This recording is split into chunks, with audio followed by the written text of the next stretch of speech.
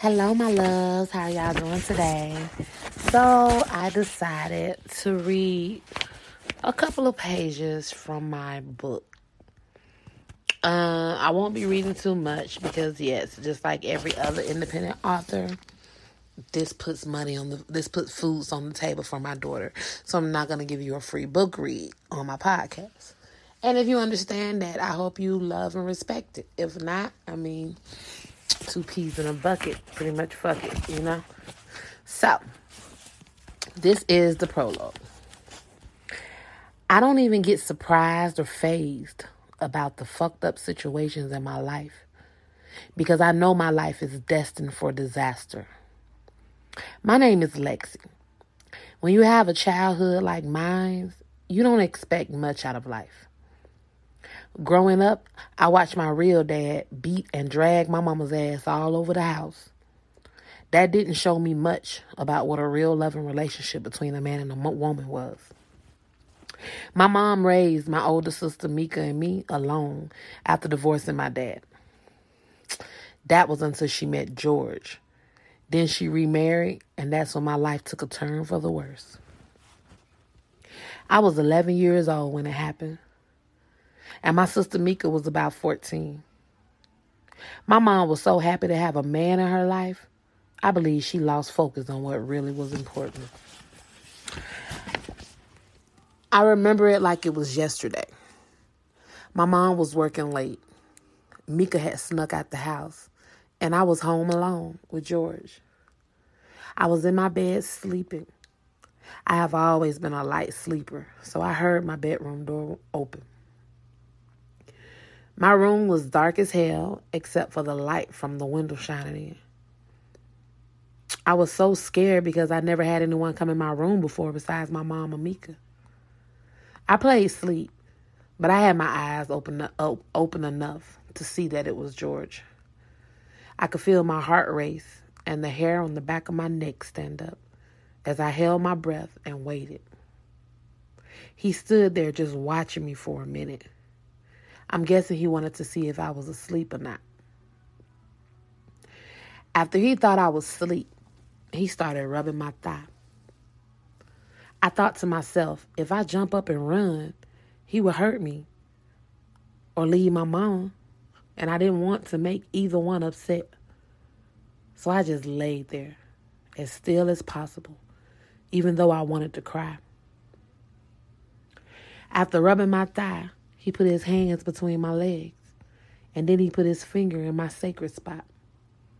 His massive finger seemed to stretch and rip my fragile flesh, causing pain to shoot all through my body. That's when I couldn't lay there any longer. What he was doing to me was painful as hell. I believe he felt me jump from the pain. That sorry-ass man jumped up and ran out of the room. I lay there in my bed and cried my eyes out, wondering what the hell just happened to me and why me. At 11 years old, what could I possibly have done for this to happen to me? But trust me, that was nothing compared to what happened when I told my mom and sister. I couldn't wait for my mom to come home the next morning so I could tell her how George hurt me. Do you know, when I poured my heart out and told my mama, the person who was supposed to protect me, what he did to me, she said I was just saying that because I wanted her to get back with my real dad. I couldn't believe she was serious. I was crushed. How could she stand there with a straight face and say that? Did she really not believe me? Am I still dreaming? I gotta be. At that very moment, my heart and spirit dropped to the lowest place it could ever drop to. I was completely lost. That was the very first heartbreak of my life. I was devastated, and at that point in my life, I started to shut myself off from the world piece by piece. After that night, George never came in my room again, but that didn't stop Mika's punk ass from making fun of the situation. See, Mika and I had never been close. She even went so far as to wait until our mom went to work and would hang one of George's t-shirts on my door in the middle of the night. I used to wake up screaming. I had nightmares and started to wet the bed for a long time due to that unstable ass bullshit. That is probably why I have trust issues with people to this day. Well, it doesn't stop there. Remember how I said Mika and I have never been close? Well, that is very true because that bitch been evil from day one. Mika was grimy even as a child, which was sad. I thought God had answered my prayers when George stopped coming in my room at night. I was finally able to sleep a little bit. I had started wetting the bed after he touched me, though. I think it was from the nervousness and fear of him coming back in my room. Sad to say, the reason he stopped coming was because Mika was freely giving him the pussy right after she turned 14. Yeah, I know. That shit is real sick, isn't it? But it's true.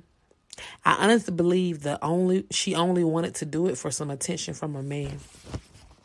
Then again, she has always been in an imaginary competition with everyone in the world. Family, friends, strangers. It never really mattered to Mika. She was the type of person, if she saw you with something or someone she thought was good, she felt like it was supposed to be hers. Her mentality, morals, and standards have been messed up since birth. All right, guys, I'm going to stop there. I may come back and read some more.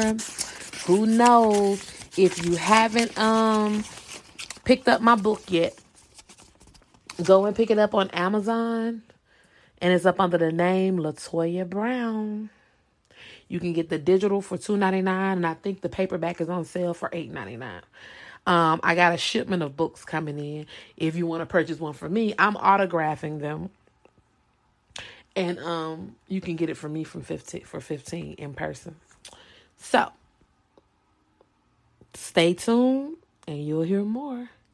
Thank you.